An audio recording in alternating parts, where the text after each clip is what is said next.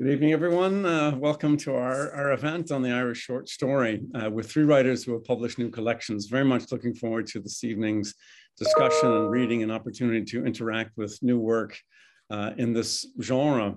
We're delighted to be hosting this event in the Moore Institute. My name is Daniel Carey. I'm director of the Moore Institute at NUI Galway.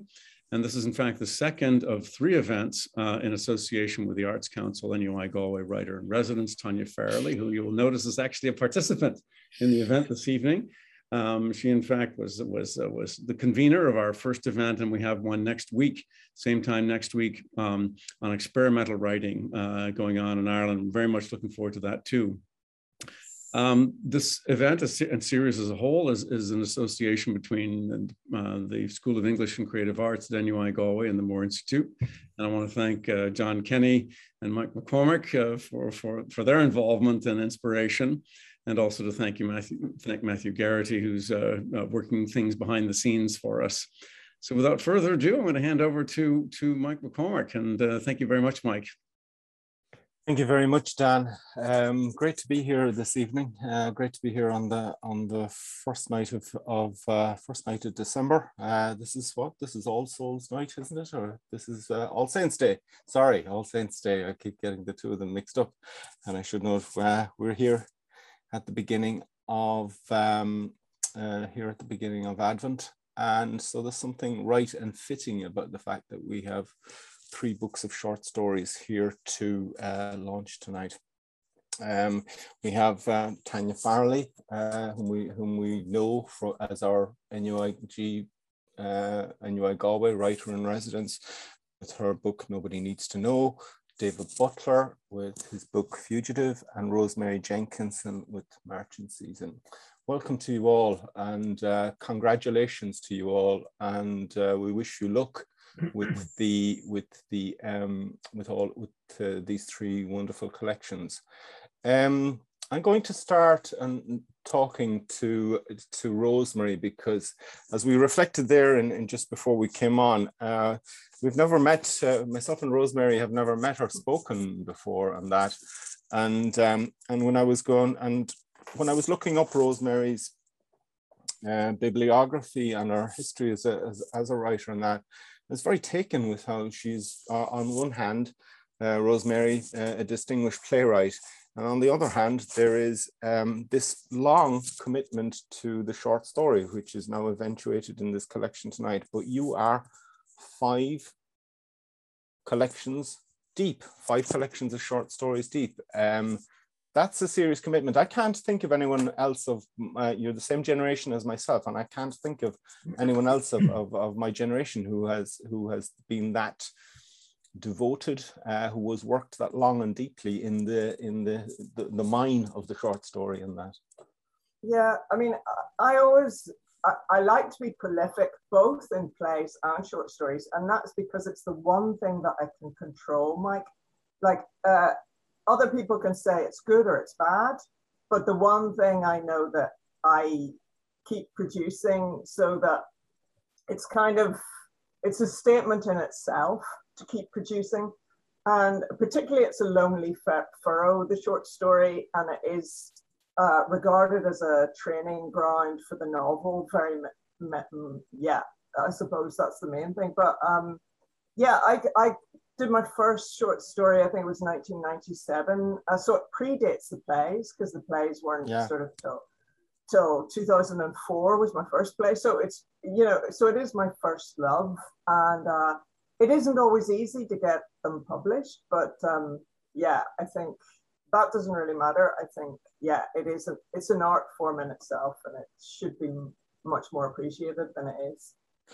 It strikes me, as you say there as well, too many people are inclined to see it, and touching on a theme that you yourself have brought up, outside pressures tend to want to push short story writers towards the writing of a novel, but they would seem to me to be a pleasing stubbornness in your own insistence on going with 5 collections of short stories.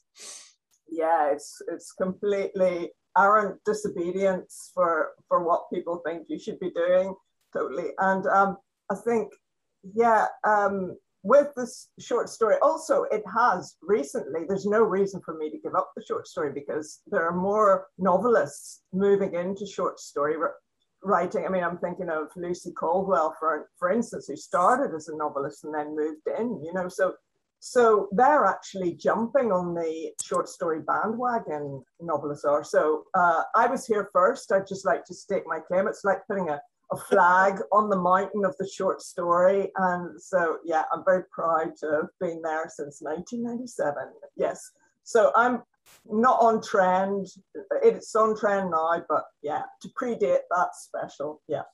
Sorry, so you're saying this back in 1997 was when you cut your teeth on that, yeah? As Yeah. I'm thinking that would be about both of us about the same time in that, and the world wasn't quite so hospitable to short stories back then, were they? It wasn't, but it's funny because I was in Newcastle upon Tyne and I got on a course with a brilliant short story writer, Irish writer, London Irish really, and it was Bridget O'Connor, who was amazing. So God rest her, yeah. God rest her, yeah. She died so young and had so much talent in the short story. And so I was lucky enough to actually, that really put me on my path with a short story. So there you go. You see, even throughout the 90s where the short story wasn't really popular, it was A.L. Kennedy and the likes who were big short story writers, but it wasn't that popular. But she, yeah, I was lucky to meet one. If I'd met a novelist, perhaps I would have been down the novel path.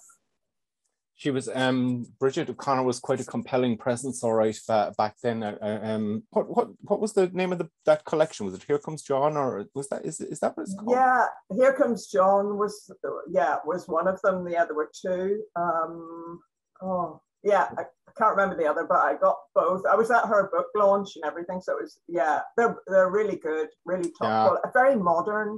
You know? Yeah, I've heard so many people praise that collection and that. So when you were writing yourself and that, what were your exemplars that you looked at, and what were the ones that guided you, and what were the ones that you said, oh, maybe something like that, and or something you said, no, I definitely don't want to do anything like that? Yeah.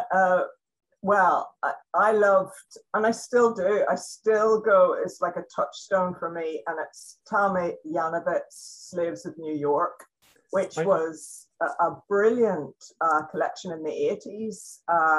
It was the first time I actually read, and yeah, about New York fashion designers, the modernity of that, and it just totally sang out to me. And it was about those difficult relationships with men, which is also something very close to my heart.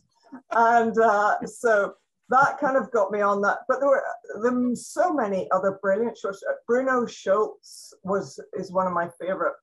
Street of Crocodiles, yeah. Streets of Crocodile. I mean, it's so beautiful. So I love lyrical short stories as well as ultra hip modern. So I kind of veer between the two, I think, myself. And I always love the Irish traditional short story and the McGahern collected stories, a couple of Mary Lavins, and William Trevor. So I was, but I don't want to write really that style now because I find it old-fashioned. But I can appreciate a lot of the qualities, and I have stolen some of those qualities. Yeah, as short story writers, as writers, we have no bother saying that, yeah, I love some of what you do here, but I'm not that keen on other parts of what you do. Geez, you have me really thrown there now with Tami Janowitz. That's a name from the past. How did you get Tami Janowitz to translate to Belfast for you? It's easy because that kind of literary world is kind of, she was a kind of failed, in this book of short stories, she's a failed fashion designer. So it's very easy to be a failed writer in Belfast when there's not that many opportunities anyway. So I kind of, and also it is an urban, Belfast, it has its hip side. I mean, it is kind of cool. And and also, so I think it's very easy to do that because it's just that sort of whole striving ambitiousness within Belfast. I think there's about 4 or 5 years, Rosemary, between your last collection, Aphrodite's Kiss and Further Stories, and this book, Marching Season. Are they of a piece with each other? Have they developed and moved? Has Marching Season moved on, or is it? Have you still found Belfast and its environs to be a really fruitful ground and a really kind of generative place for your work in that? I have. I mean, I used a lot. I taught abroad a lot, so I've used a lot of that. Foreign stories. So I always pepper that, but the core of it is Belfast. And actually, I've done a lot. So I did Aphrodite's Kiss, then I did Catholic Boy 2 years later, then I did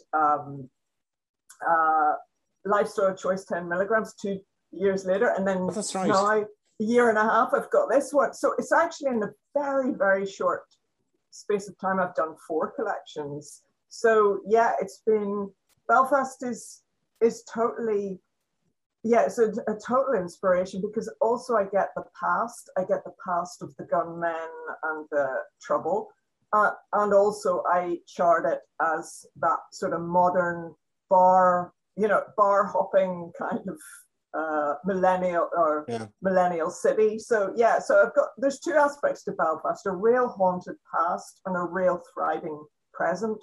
So that, yeah, drives my work. Thanks for that, Rosemary. I'm going to come back to you again because you raised some questions there, but I just don't want to leave anyone out in the cold for too long, and I want to move on to David. David, it's David Butler. Good to see you. Delighted to be here, Mike. How are you? David is a man whose work I know mainly through his poetry and his playwriting, and he reminded me there just before I came on that he is also he's also a novelist and that. But this is your second collection, David, and that, yeah, and right. This is your second collection, and you've spoken about how this collection, even though it's only 8 years since your last collection, some of these stories go back to 2002. Yeah, it might make sense if I say how I came to the short story, because like a lot of people, since my late teenage years, I'd been writing very bad poetry, sprouting bad poetry like acne, as I often think, and also attempting novels. And that was my thing for about 20 years, and that I kept trying to do. And I got the opportunity to go back to college when I was in the UK in the 90s. My original degree was engineering, mechanical engineering. So I didn't have any literary background at all, except for my own interest. And I took the opportunity to study Latin American studies, which is a 4-year degree. You spend a year in Latin America. But as my major in that, I took Latin American fiction, which is really my grounding in literature. And I was blown away by Latin American short stories, in particular, your friend Borges, Ficciones, and El Jardín de los Senderos que bifurcan. Then there was Julio Cortázar, and my own favorite was Rolfo. Rolfo's a fascinating character. He only ever wrote 1 novel, Pedro Páramo, and 1 book of short stories, Llano and Llamas, and that's it. And then he just never wrote again. He always said, I'm going to write. And he actually became a tire salesman. But he had this remarkable book of short stories set around the Mexican Revolution, and they're very dialogue heavy, they're very voice heavy. But what fascinated me, I mean, I was now in my 30s and I never tried to write a short story, but I was very familiar with the form. And it came to me that the reason I was so familiar is because for the Leaving Cert, we had done Scotsgaelta by O'Connor in Irish, and we'd done Maupassant, the short stories, in French. So it was actually, without me realizing it was a very familiar form to me. And I suppose going back to Intercert, we've done Exploring English Book 3 with, those sort of short stories. And at the time I was getting very interested in drama as well, in acting. And it struck me that the short story was a way one could play around with voice in a way that one wouldn't in a novel.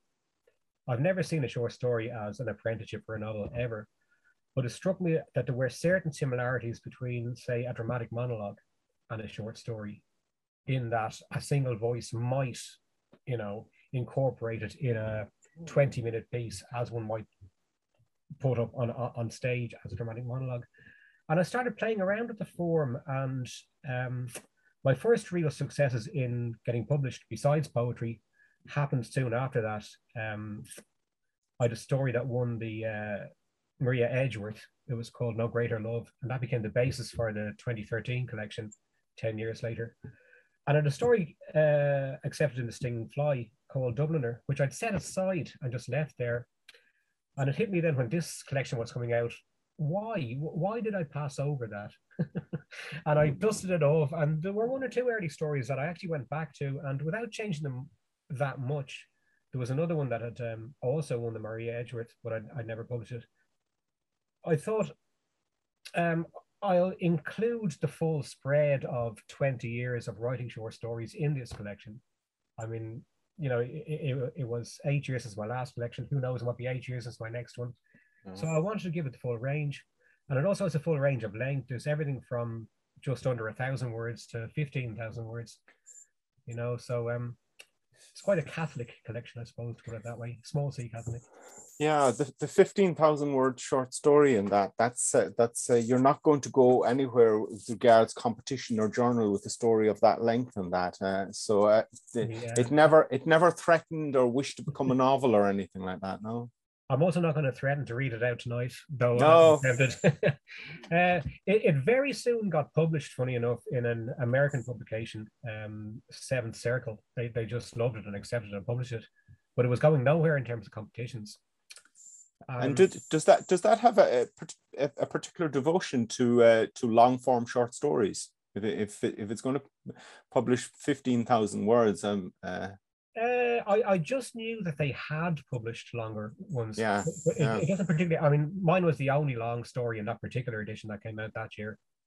So I mean, there was one called something like long story, short story, or something like that. That was specifically for longer stories, but this one wasn't. It was just one I happened to come across.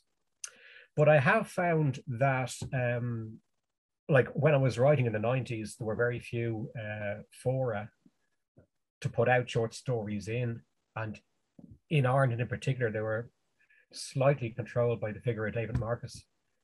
It's become hugely more possible to get stories out there, and part of that is the proliferation of smaller presses willing to take a chance, but part of it is because of the proliferation of festivals, a lot of which will have a competition attached, and it's not going to be a novel competition, it's going to be a short story competition.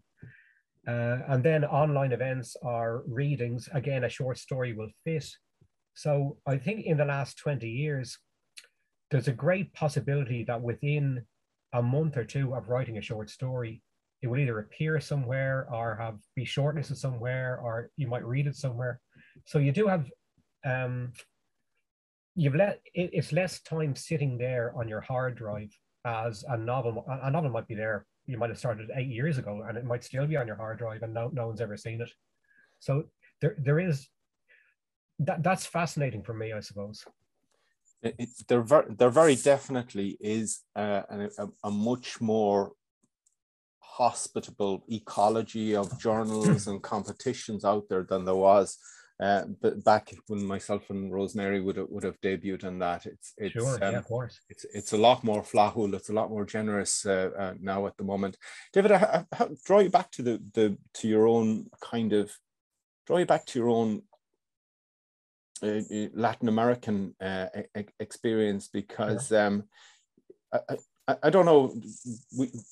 I encountered the Latin American short story in my early 20s, and it kind of blew the head off me as well. The whole Borges thing, the Cortázar thing, and those two in particular. And I actually didn't know that Rolfo, or I might have known and completely forgot that he had written a book of short stories in that.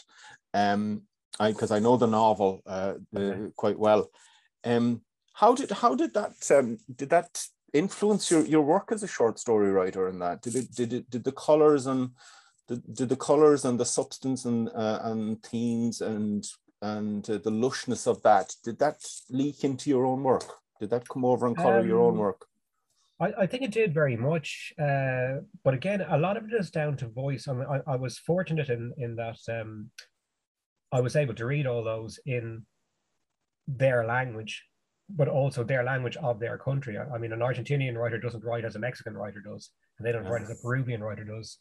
And because we were doing the 4-year course of the history and so forth and the different kinds of languages, you'd be very aware of, for example, how a mestizo or an Indian would be presented in Latin American fiction in the way they speak. Oh. And I became fascinated with voice and what one could do with that. Now, Borges and Cortázar did totally open my mind to a different kind of writing, which I think a lot of other people came to through Bartolome or Calvino or somebody like that, or Umberto Eco. And something playful, ludic, yeah. Something playful, but also something very, I don't know what the word is. It's almost para-literature sometimes. Like Borges always said he was too lazy to write a novel, so therefore he'd write the notes on a novel that has never been written. Now, I know he's a very playful figure. Yeah, yeah. It's something that I haven't particularly tried because I haven't ever tried it successfully, to put it that way. But it is something that interests me very much, and I wonder is obviously it's an area that you'd write very well in. I think, you know. Although that was of an age as well. I'm not so sure. I know the stories you're referring to. I'm not so sure that I would go back and do that thing now. I wonder was that of an age and a time, and are we too long in the tooth for that sort of thing now? Well, there's also the fashion thing, because even if you're looking at the big novels of the boom, as it was called, the Latin American boom, the Garcia Marquez and Fuentes and people like that, the magical realism thing, that had its time as well, I think, in the 60s in Latin America, but it's the 70s and maybe the early 80s. It kind of ran its course and it became almost a parody of itself after a while. And I think the same thing happens in fashions in the short story. Like in the 80s and 90s, there was a big loosening up in the United States, you know, of as I say, David Bartolome, people like that, trying to write in a different way. Even somebody like Coover or Cheever or those sort of people, moving away from realism. Yes. Or Barth, for example, exploring a different thing. And it was great. And it's not that it doesn't have its place, but the spotlight stays and then moves, and things can look very old-fashioned very fast after that. Yeah, we see writers' reputation ebb and fall. There was a time when I fell out of love with Borges and that. Now I find myself going back to him again, kind of a renewal of my vows towards him and that. So I think it's these things, even within our own hearts and souls, there's a rise and falling of fashions and that. He has a superb command of language, though. I mean, his language is just, it has this sort of chiseled quality that it's almost like reading a monument, you know, something that's monumentally been carved, and you couldn't change a single word in it. It's just beautiful, the language he uses. He does give you a terrifying aura of perfection, all right, almost more than any short story. David, I'm going to move on. Sure, yeah. I want to talk to, hello, Tanya, how are you? Hiya, Mike. Great to have you here with us. And thank you for it. We sat down about over a month, 6 weeks ago, and thought about what we would like to do with these three events that were coming up, and these three things, they were all your own ideas, and that, congratulations. And it's a brilliant fulfillment of the kind of, I suppose, public remit that's part of your job as the writer in residence. And that we should also say as well, and I don't know if he's out there, that this is a night for Arlen House. And this is a night for Arlen House, and I don't know if Mr. Alan Hayes is out there. He is the one man kind of powerhouse behind Arlen House, and there's no greater, more passionate devotee of Irish literature, a maker of wonderful books, and even actually as Tanya has pointed out to me, the cover of her own book he's a great devotee to. Alan's a great devotee to even contemporary Irish art. If I'm not mistaken, Tanya, the cover of your book there is a continuance of your last collection. And yeah, that's right, Mike. Yeah, it's an artist from Belfast, David Sweet, who I actually had the pleasure of meeting at our first live launch for the books up in Belfast in the Irish Secretariat. I hadn't met David Sweet before. We'd only communicated via emails and that to talk about using his paintings. So it was lovely actually that he was able to come along to the Belfast launch and to meet him in person.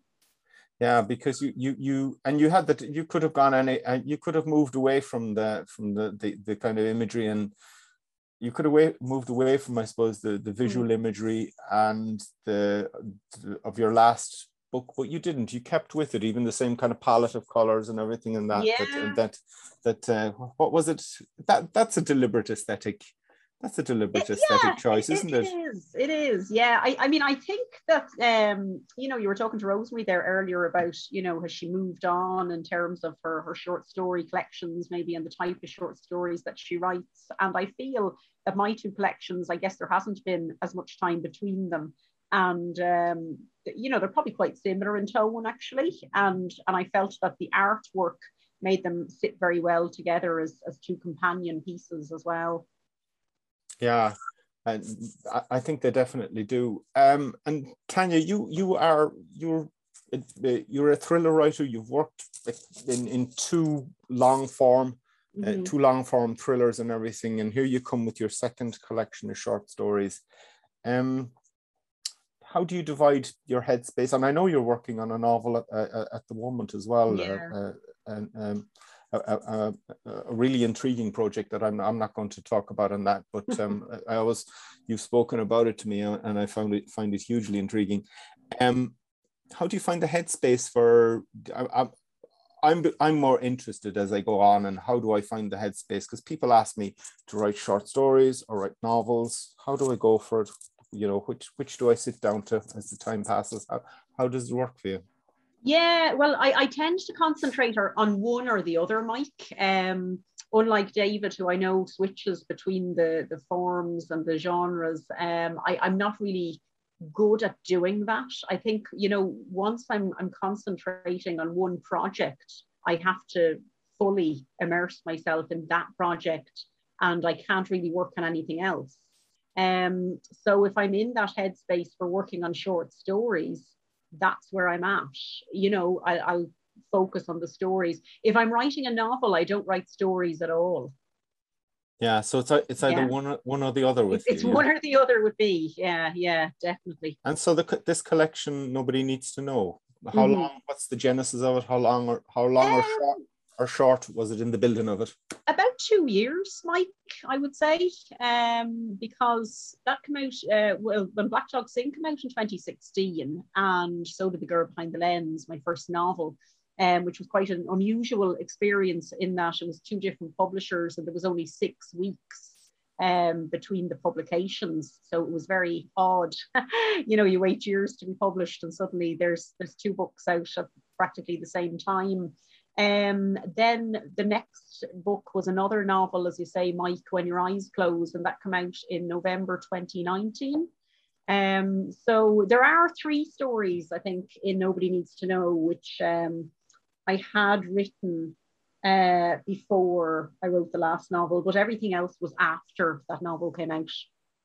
Yeah, so pretty much 2 years. Yeah, is it when you dedicate yourself, Tanya, to when you dedicate yourself and set your mind space in that short story writing place, does everything then begin to present itself to you within the narrow structure of a short story, or do you have to kind of discipline material and stop material from ballooning out all over the place, or is it no? You're thinking. Yeah. You're thinking. It definitely doesn't balloon out, Mike. No, I think when I you know, I know that it's a short story that I'm going to write, you know. I suppose the only thing I would say is, since I've written the novels, I've noticed my short stories getting longer.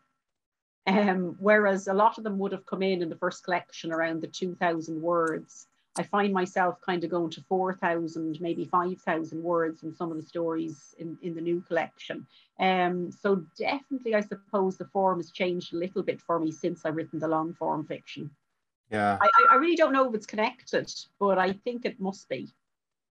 I wonder about that myself. I've seen in the past writers' second collections becoming the stories becoming longer and longer as even writers progress through their different collections.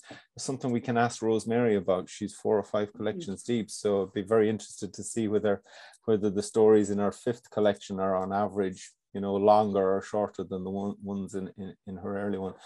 You said there that this was about 2 years in the making, and that so this means that some of this book was written during COVID time, and that do you think that COVID is many things, but is COVID was it hospitable to the short story, the world? It was hospitable to my writing in general, I think, Mike. And I suppose a few things happened around the same time. I mean, I was appointed writer in residence in NUI Galway in January. So, we were in the middle of COVID. And then obviously the residency allowed me the time to focus on my writing. And I've got 50,000 words of that novel in progress written during COVID. And yeah, I felt, I suppose, because I do a lot of teaching and I do a lot of traveling to teach. So all that travel time, all that commuting time was cut out because everything went on Zoom. So it just, between that and having the residency, it gave me a lot more time to concentrate on writing. So, instead of heading off somewhere in the morning to work or whatever, I was just going into the office here at home and spending the morning writing until lunchtime. So for me, it's been a really productive time actually during lockdown. I'm so envious. Right, yeah. It's interesting, isn't it? Because I've heard writers say different things. Like some people have said the same as me, that they got a lot done. Others were saying they just weren't in the right headspace at all to do anything, even concentrating on reading, in fact.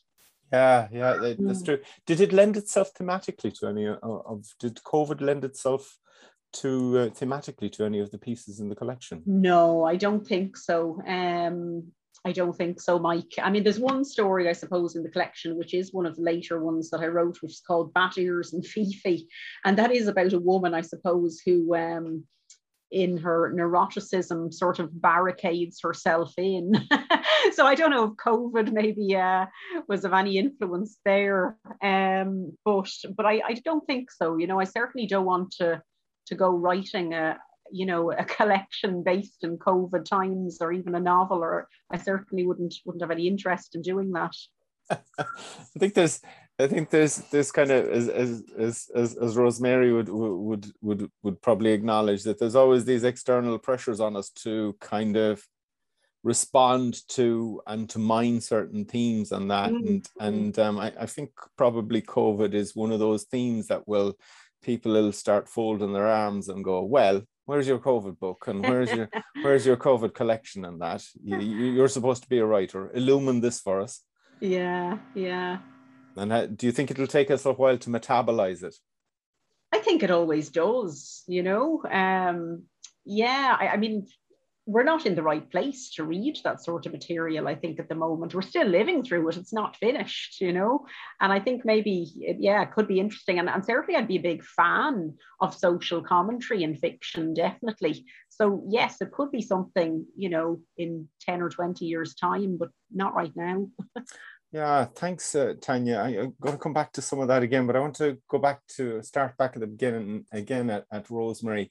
Rosemary, you poked a hornet's nest there recently with an article that and I think you're an article in which you urged, it seems to me, or that you spoke that writers should respond to a multiplicity of things and respond to a whole broad genre of possibility rather than succumbing to outside pressure to mine a particular theme. And it seems to, and we're speaking specifically about writing coming out of Northern Ireland, focusing on Northern Ireland as a post-Brexit, post-Good Friday community and that. And you responded that, well, we should not just do that, but do it and do a load more as well. It became a contentious thesis, Rosemary. So it did. Yeah, Mike, I mean, I hit it pretty hard because I had a sort of strong point to make.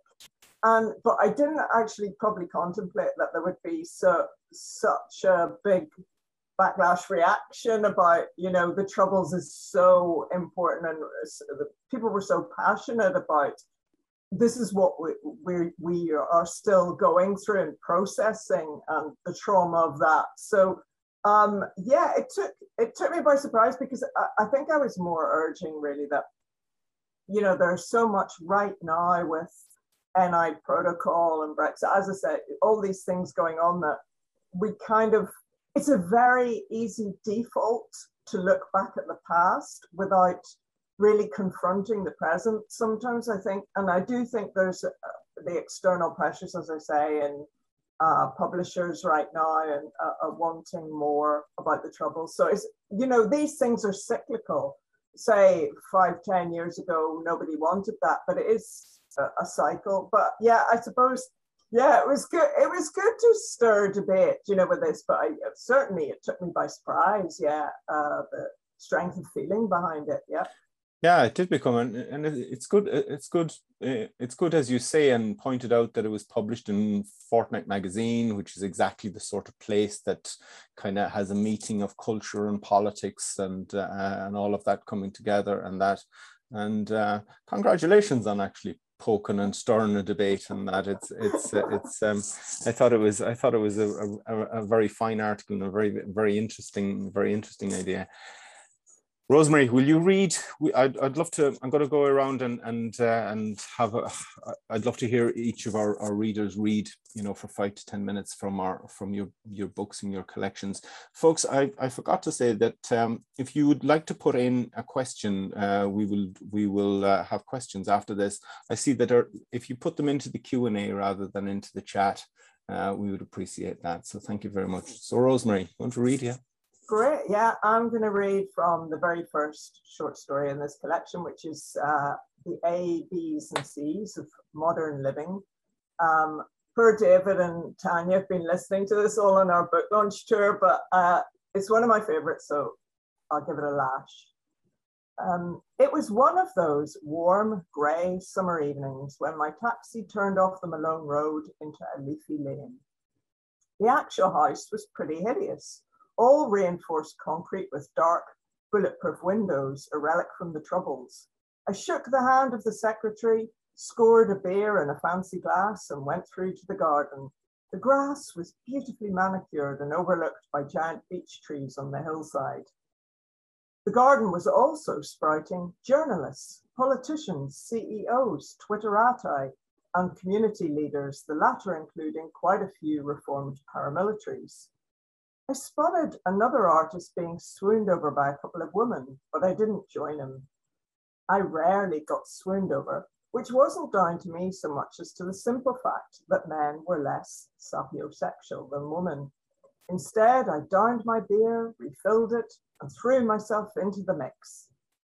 I sidled over to a comedian I knew from TV who was standing on his own. He had a really bright red nose, so I guessed he liked a good drink. It was bulbous too, like a clown's. All these journos and politicos, I said. I wonder why we were invited. Because we are people of influence. Under the influence, I laughed, tilting my glass. He didn't even smile. A woman came up and hugged him. I knew her face from Twitter, and she knew of me too. Talking of which, she said, getting on her phone, let's do a post. Great, I said, flicking my hair back. The gallery owners were always telling me to be more prominent on social media. You take it, she said, handing me her phone. Disgruntledly, I snapped her and the comedian, cozying up, raising their beer glasses, then headed straight for another refill. Next, I wandered over to the smokers. The Green Party leader was smoking her head off and sucking on a beer bottle. Ah, straight from the bottle, I said. Yeah, cuts out the washing up. more ecological. Right. No, it's just because I'm Italian, she laughed. I liked her.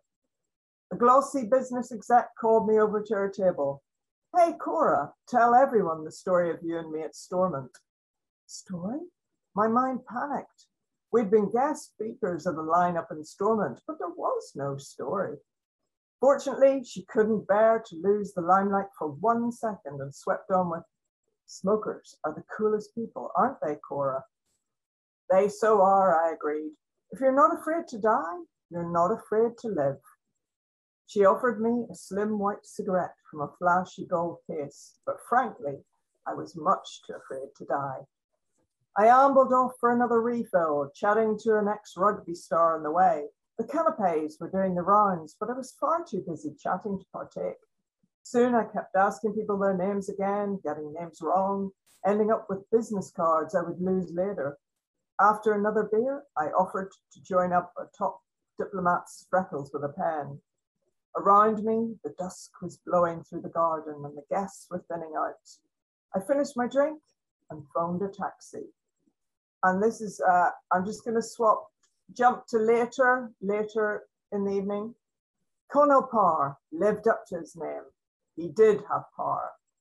It struck me that Conal talked fast because of his childhood stammer, and he liked to have sex that way too. Funnily enough, he reminded me of a stallion I was once on that only had 2 speeds, trot and gallop. The stallion didn't know how to canter and burst into such a gallop I nearly broke my neck on a branch. Breakneck sex, I kept thinking to myself. I felt that I had an insight into Conal's being, his soul, his DNA. My female friends often said of the men they slept with, he's just a shag. But the truth was no man was just a shag. And they were all so different. And if Eve tasted the apple in the Garden of Eden, I wanted to taste every type of apple in that garden too. Ambrosia, winesap, red love, Cox's pippin, russet, Braeburn, Bramley, angel bites, strawberry cheeks, bloody butchers, Irish peaches, foxes' whelps.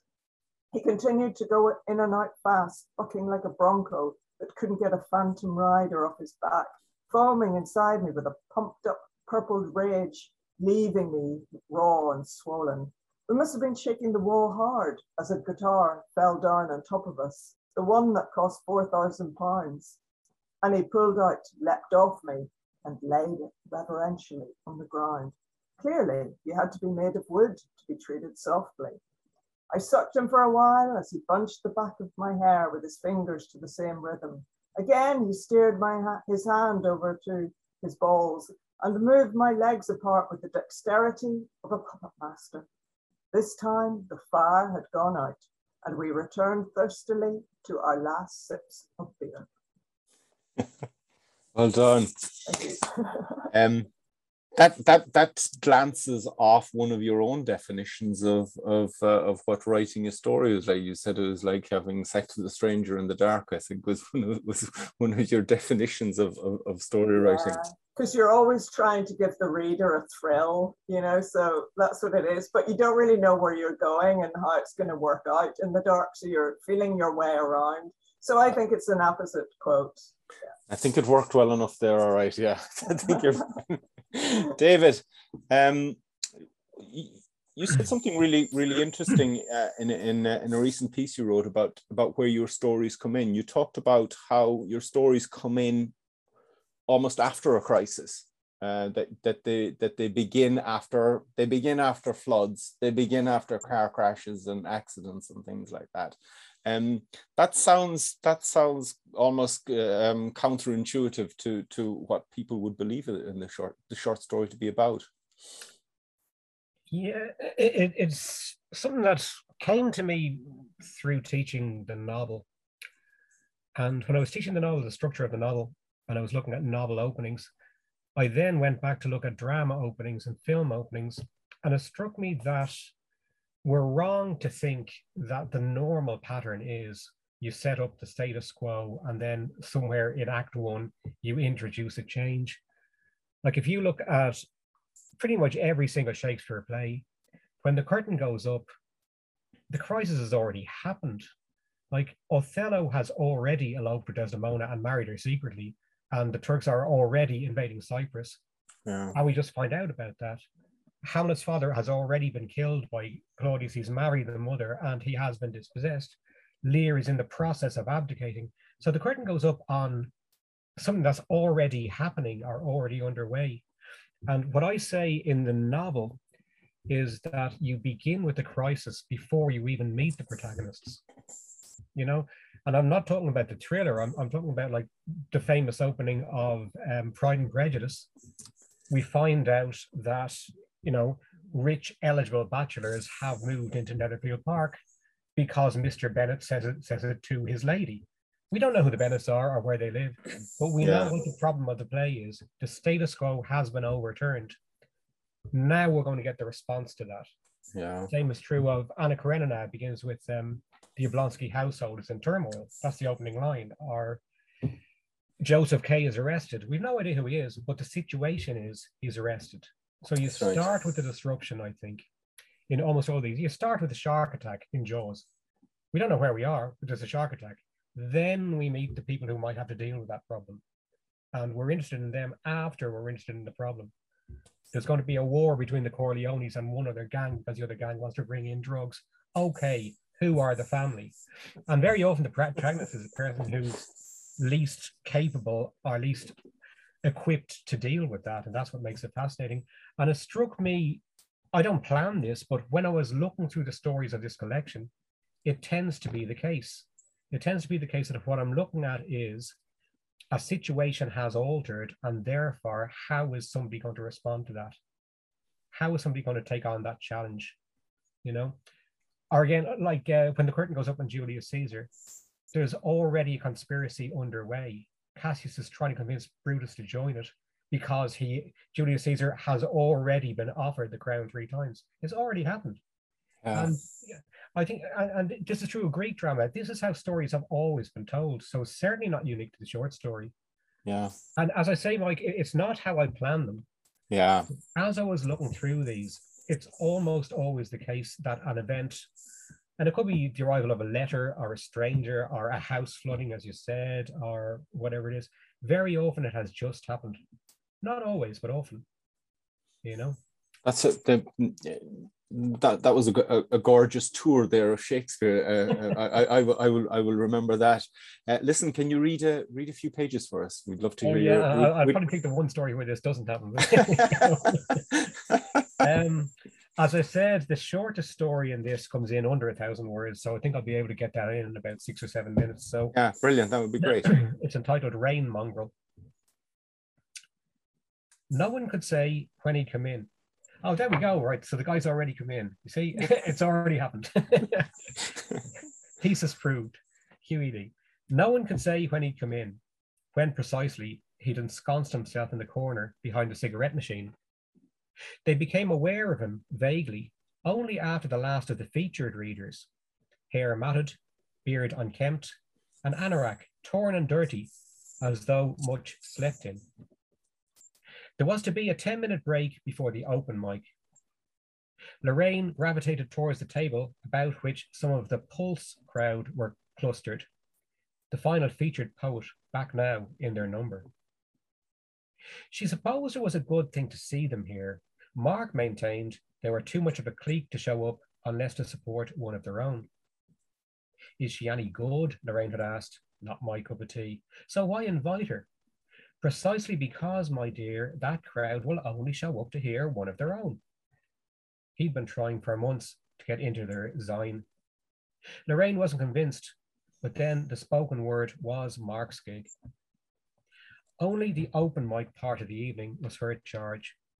She'd finally managed to coax a weary, "Oh, go on then," out of Katrina Coffey, the gawky, provocatively pregnant figure with hair part-shaved, who edited the zine. When she felt the man's presence behind her, perhaps it was the round of supercilious eyebrows that altered her. "I've a piece for you." It was a low, embittered voice, thickened with phlegm. It well befitted the weather-cudgel face that met her when she turned. "I'm sorry," she smiled. "I've a piece for you." His head flinched in such a manner as the director gazed down towards the gaping pocket. When she shook her head, not quite following, his fingers, shaking and filthy, drew out a roll of scribbled papers. The flesh about his eyes was so pouched and battered that it gave the disquieting impression he was looking out at her from behind a mask. Do I know you? She wondered. And she must have spoken it because she heard him ask, I don't know, do you? Well, she said, we'll see. And then, catching or imagining a round of smug exchanges at the table behind, yes, she declared, why not? Is it long? Couple of pages is all. Great. We'll put you third up after the break, she prompted. He chose not to supply a name, merely nodded and repeated back behind the cigarette machine. The audience had thinned, so there were few in the bar beyond an odd straggler and a scattering of open mic regulars. It annoyed Lorraine that the Pulse crowd had departed the instant Katrina Coffey had recited her performance piece. She tried to fix a told you so grimace on Mark, but he was busying himself with whatever it was Mark always found to busy himself with. She consulted her list. Next up we have, she began, and it was as though her nod in the direction of the cigarette machine had drawn the figure in the anorak from behind it. He refused the microphone. He drew a hand once through his matted hair, looked at each of the few who'd stayed on, then turned his gaze directly to Lorraine, and without consulting the pages, he began. Have you walked the streets, the inner city streets, on any evening, dirty like this one, when the rain mongrel is down from the hills, how she brushes her wet fell against all the stippled brick and concrete until the air is thick with molting? Pavements wet and glistening, neon-stained. Traffic sluicing water over asphalt and gutters swollen with their dull monotony of swallowing. Even the rivers, brown and bloated, pushing through the legs, the low arches, the bearded river gods. The back of the Halfpenny Bridge, a cat, arched, and people.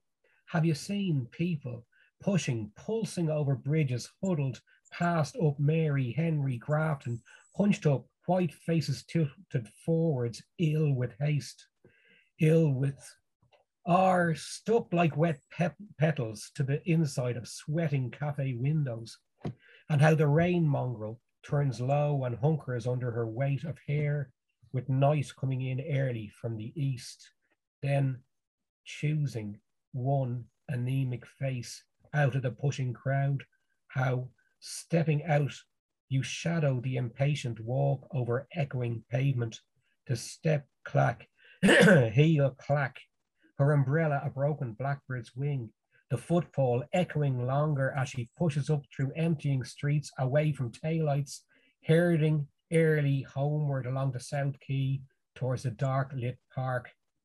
Up instead, up beyond Parnell's obelisk and the dull rotunda. He stopped. Will I go on? He said, no trace of a question, the eyes unflinching behind the puffy pugilist's mask. Lorraine looked to Mark. Even across the dim bar, his expression was as clear as a semaphore. It flashed, who the hell is this clown? She swallowed coin-tasting saliva, a hammering, fisting her throat. Go on, she nodded. Two shadows, faint, fainter, like second hands. One darkens, lightens, then another revolves, then start again at the next lamppost, a slow swing at your feet, and her shadows too, clock facing. She's heard. Stop dead. No, it's the stocking sagged. She teases over calf, and you catch her squinting softly, squinting into the rain. She rises, stamps twice, and almost looks back, steps out again into tangible air, fine-haired, where the rain mongrel has curled over the city and will not stir again now before light.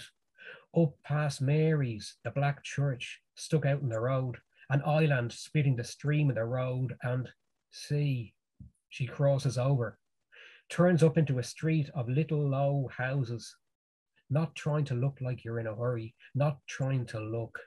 A street of huddled bungalows, and at the corner did you almost run, afraid she might be already gone, and squinting through the drizzle, not sure you saw which house for certain, but what you did hear was the click of the front door, clear as a shot. Man, David, thank you. David, how old is that story, David? Well, it's a bit of a long story in that the rain mongrel that the guy recites in that was a quarter of a story that won the Maria Edgeworth back in 2003, and that it set aside. And then I took that part out and gave it into the voice of the down and out. Yeah. And with the implication that he had actually followed the girl running it one night as a separate story. It was in the Lonely Crowd, I think 3 years ago maybe.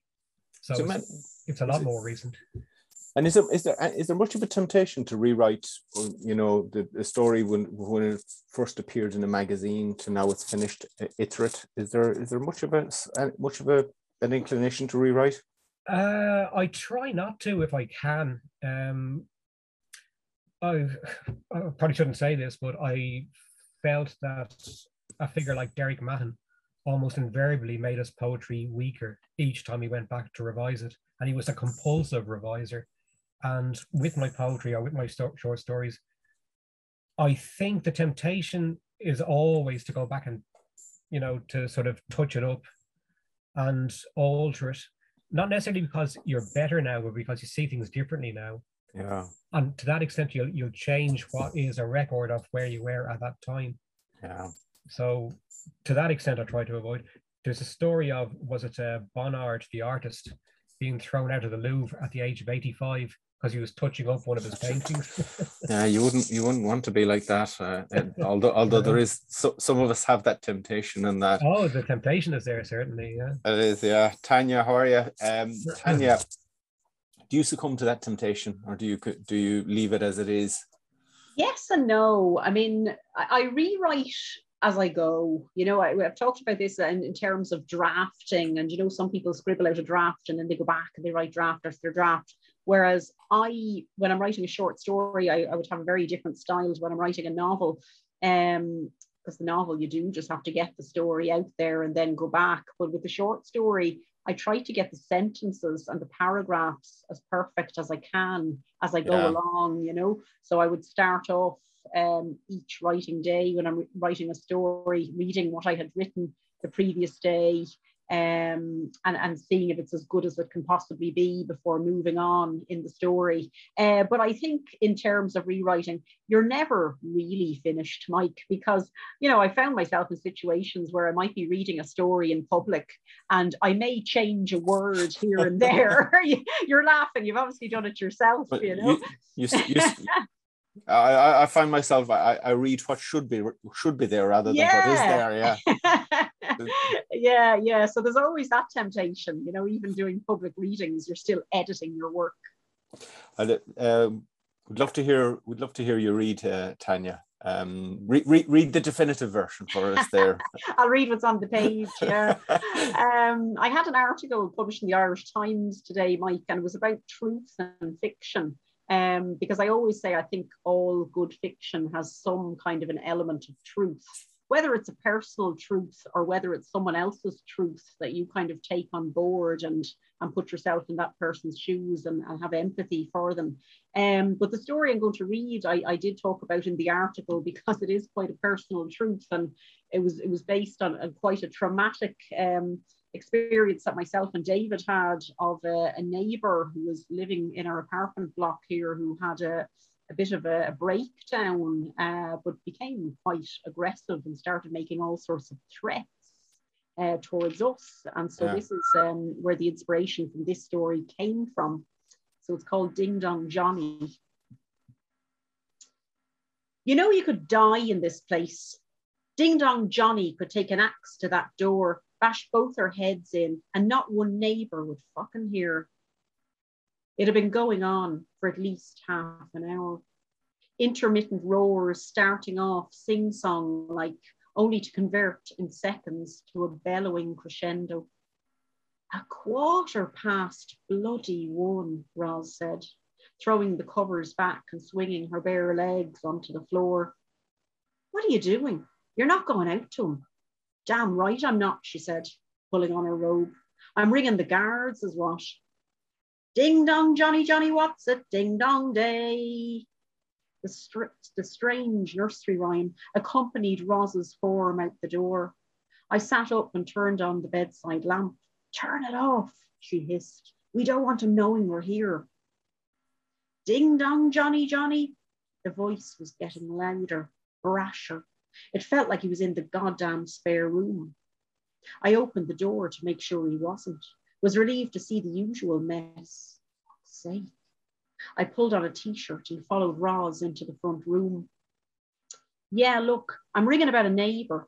He's been shouting non-stop for the past hour. Sounds like he's having some kind of a meltdown. I don't know, some weird nursery rhyme. Then he starts into this string of obscenities. Listen, you'll hear him yourself if I go out to the hall. We sat in the dark and waited for them to come. What the hell is he saying anyway? I said. Scrunch of tires on gravel had us out of our seats. Fair play, Roz whispered, ducking the headlights on the wall. That was fast. I went into the hall, waited for the buzzer to go. Do you hear that? I whispered to the uniformed pair in the porch. Ding Dong Johnny was going at full volume. The reply was running steps on the stairs outside, a bang on the door opposite, and all went quiet. Roz and I jostled for space like players in a rugby scrum, ears fixed against the door. Tommy, are you all right in there? Silence. Are you all right, Tommy? We heard shouting. The door opened. What do you want? In the voice, not a trace of the hysterics of the moment before. I didn't call you. Did someone call you? A struggle as Roz and I tussled for the lock. Don't, I whispered, but she threw my hand off and flung open the door. Yeah, she said, I called. You've been screaming in there for nearly an hour. Have you any idea what time it is? Roz, hot-headed Roz. I pulled the door open to stand behind her, all 5'0" of her ready for combat. It's true, I said. You were shouting, Tommy, some nursery rhyme. The guards waited, patient. Tommy loomed in his doorframe, swollen belly protruding from under a stained vest. I've no idea what these two are talking about, he said, measuring us with albino eyes. He stepped forward, wagged a finger at me. The smell of piss and stale sweat nearly made me gag. I could have you charged, he said, for harassment. Now, Tommy, there's no need for that. These people were just concerned about you, that's all. I heard you myself from out in the street. The guard's voice, soft, cajoling. Listen, do you want me to call someone? What for? He said, then pausing. I could call a solicitor. This is an infringement on my rights. I know the law, you know, don't think I don't. I don't think there's any need for that, Tommy, so long as you're all right. That's all anyone's concerned about. The male guard this time. I'd say he'd taken one look at Tommy and was sorry he was the one who got the call. I'm getting some sleep. That's what concerns me, said Roz. Some of us have to get up in the morning. The male guard sighed. Right, well, if there's no more trouble. I pulled Roz inside the door and closed it, lest we were left facing Tommy while the other two belted it down the stairs. I was no coward, but Tommy O'Keefe was over 6 feet tall and could have been a rugby player in his day. The slack belly didn't take away from the strength in those shovel-like hands, and to find myself backed into a corner with him looming over me was, to say the least, the stuff of nightmares. He'd been living next door for a while. Certainly he'd been there before Roz moved in 2 years before, and insofar as we could, we both avoided him.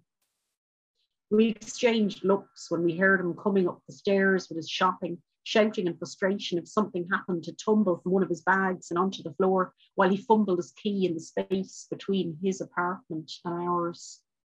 Most of the time, he spent outside in the complex car park. He marched up and down in a high visibility vest with nothing underneath, threatening any of the day trippers brave or stupid enough to try to get free parking when the seafront was jammed. Personally, I'd have circled the area 10 times rather than have his red face roaring into mine.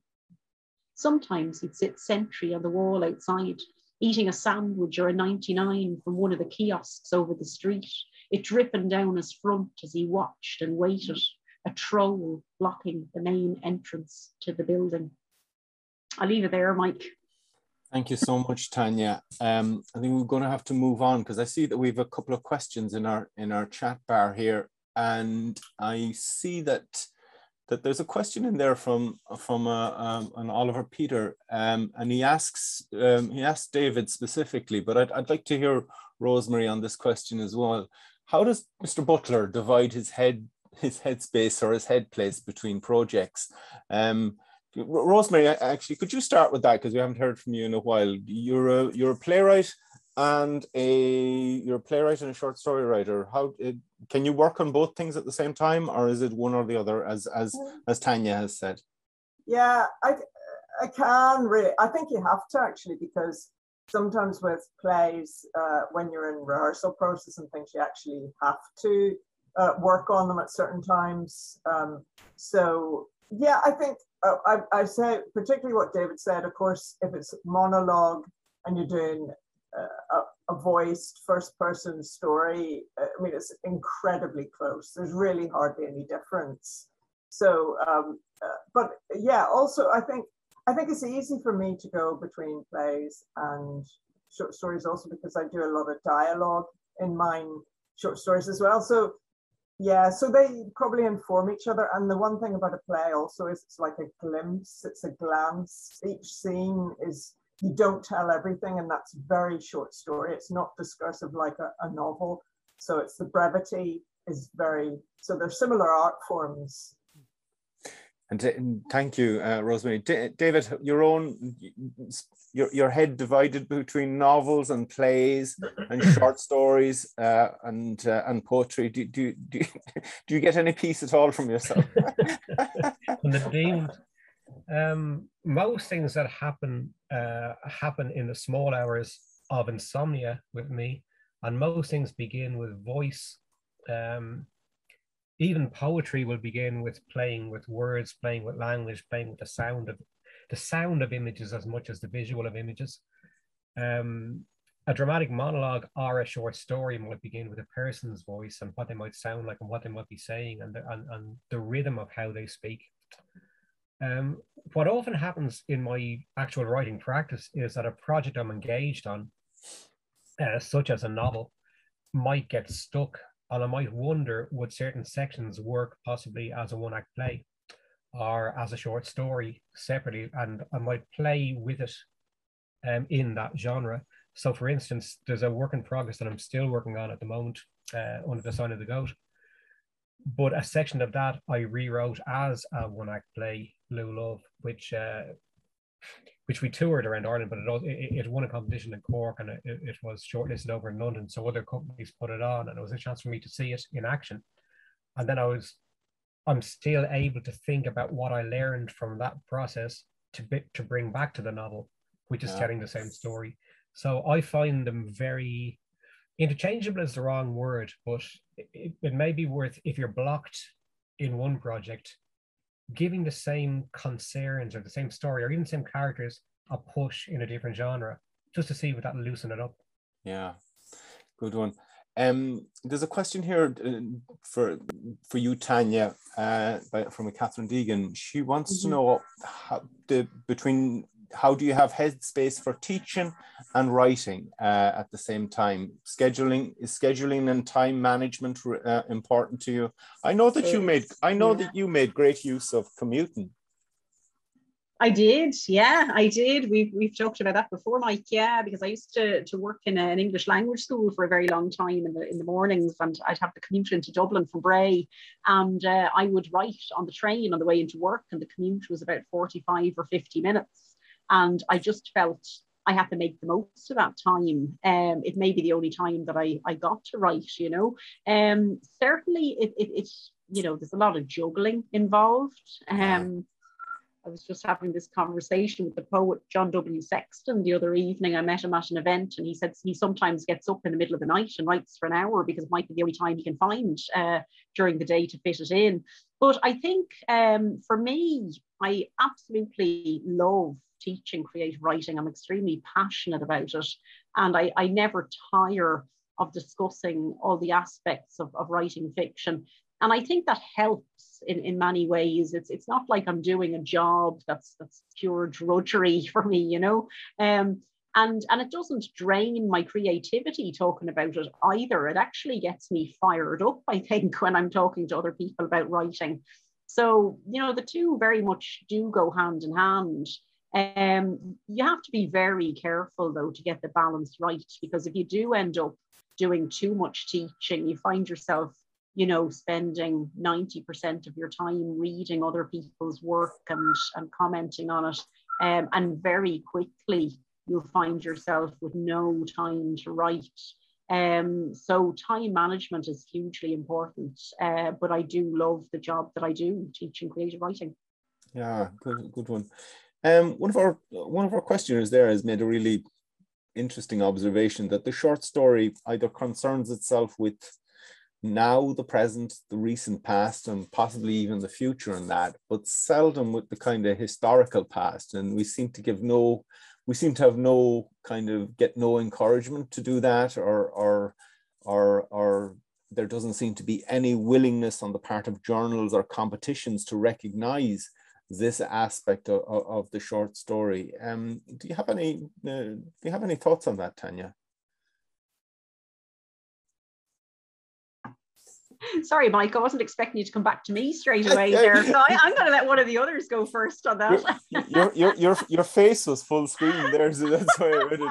Rosemary, I'll go back to you, seeing as you are historically inclined. The absence of the historical short story seems to be what's intriguing our questioner. Yeah, I guess it is an absence. Yeah.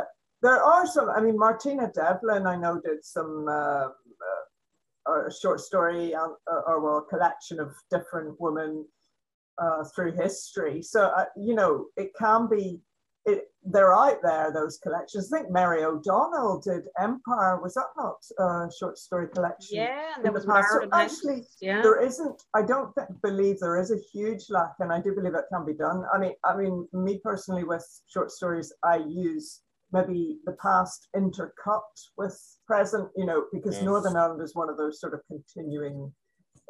continuing struggles that kind of is still relevant to today. But so I don't personally, but they're out there. Yeah, I don't personally know that much about it myself. David, have you encountered many of these things? My hunch on that is a very interesting question, and my hunch is that if you look at historical fiction and, say, fantasy, where the reader wants to enjoy a world being built and described, the short story won't necessarily be where that reader will want to look for it. If you see what I mean. So, for example, I don't know. I mean, I can imagine reading historical fiction. I've read plenty, like something along the lines of Wolf Hall or whatever it is. There's a big investment of imagination on both the author's part and the reader's part.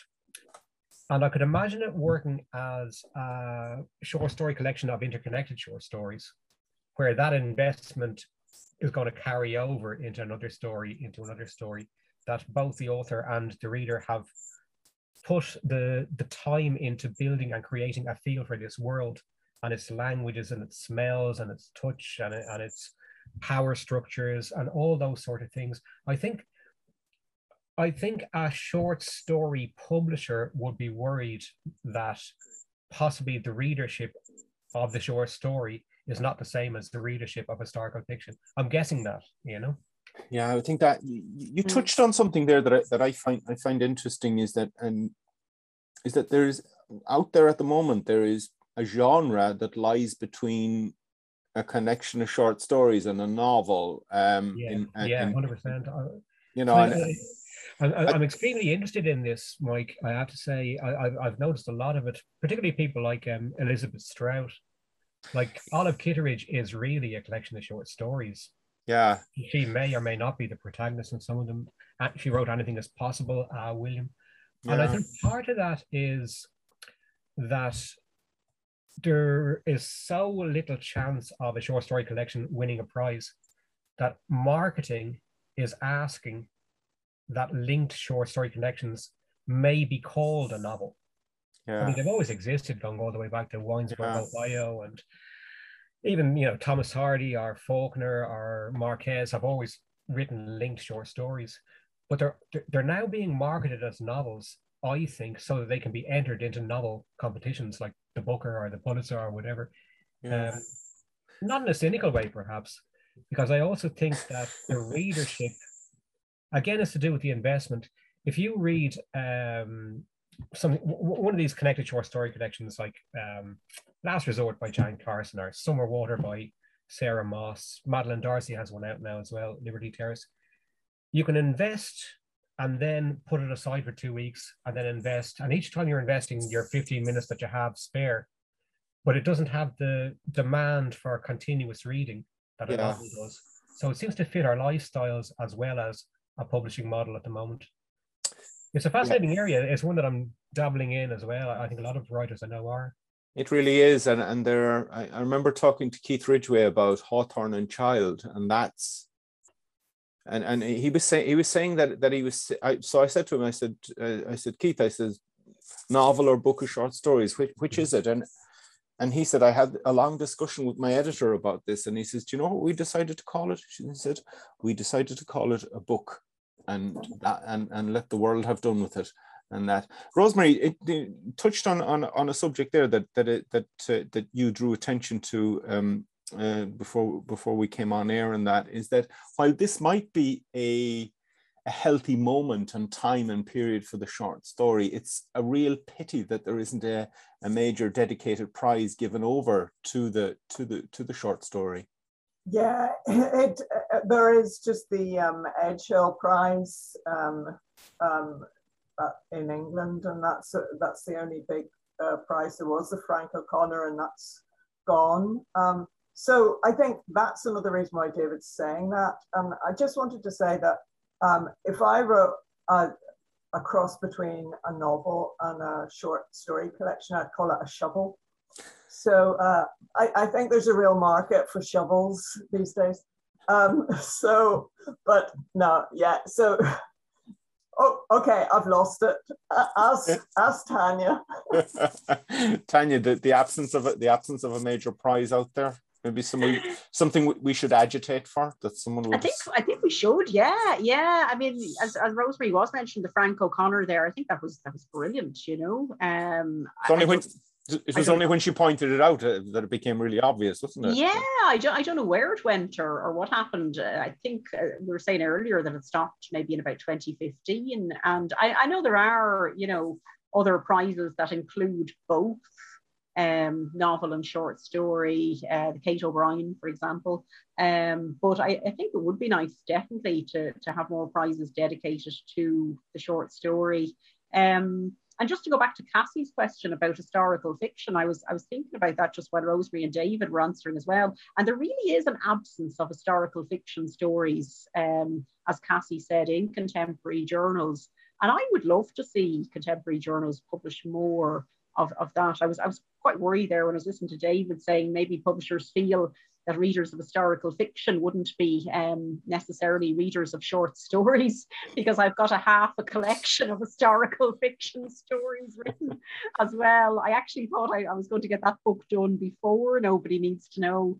And interestingly, while I was really enjoying writing the historical fiction stories, I found myself getting slightly bogged down by having to research the time and the country that I was setting each story in, because I had this idea that I'd write a collection of 10 or 12 short stories set in different European cities between the two world wars.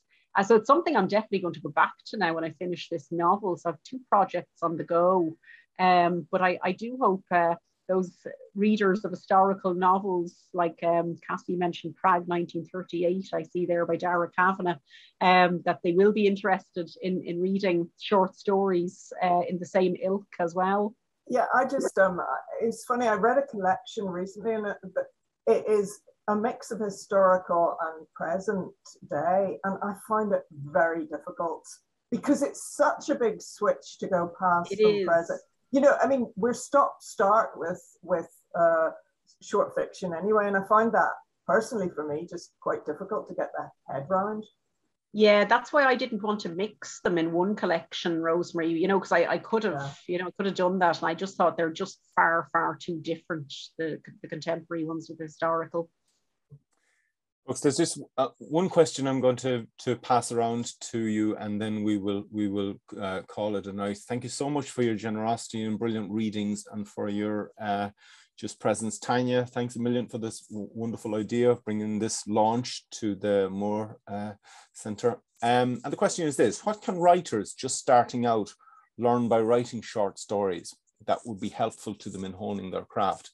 What is it that starting out writing a short story can teach you, young writer? Tanya, your face is there. Economy of words, Mike, I would say. You know, as we know, in a short story, everything has to count. There's nothing superfluous that can be in the short story. Everything has to be relevant.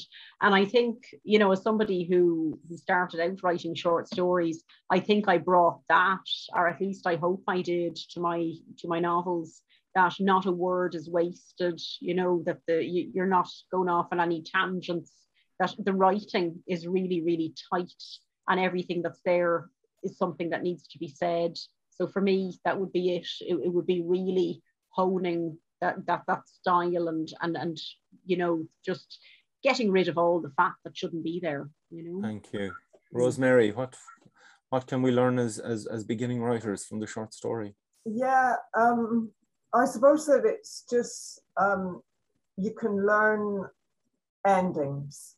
I think the most important thing when you write is where you're leading to, and I think the short stories, the ending is always to me everything, because it's that you're teaching that one moment of light where everything that's been leading up, it just feels like the right ending. So I think that's the great thing about short stories. You'll learn that, and of course, editing, it teaches you editing as well. But the main thing is how to write a good ending.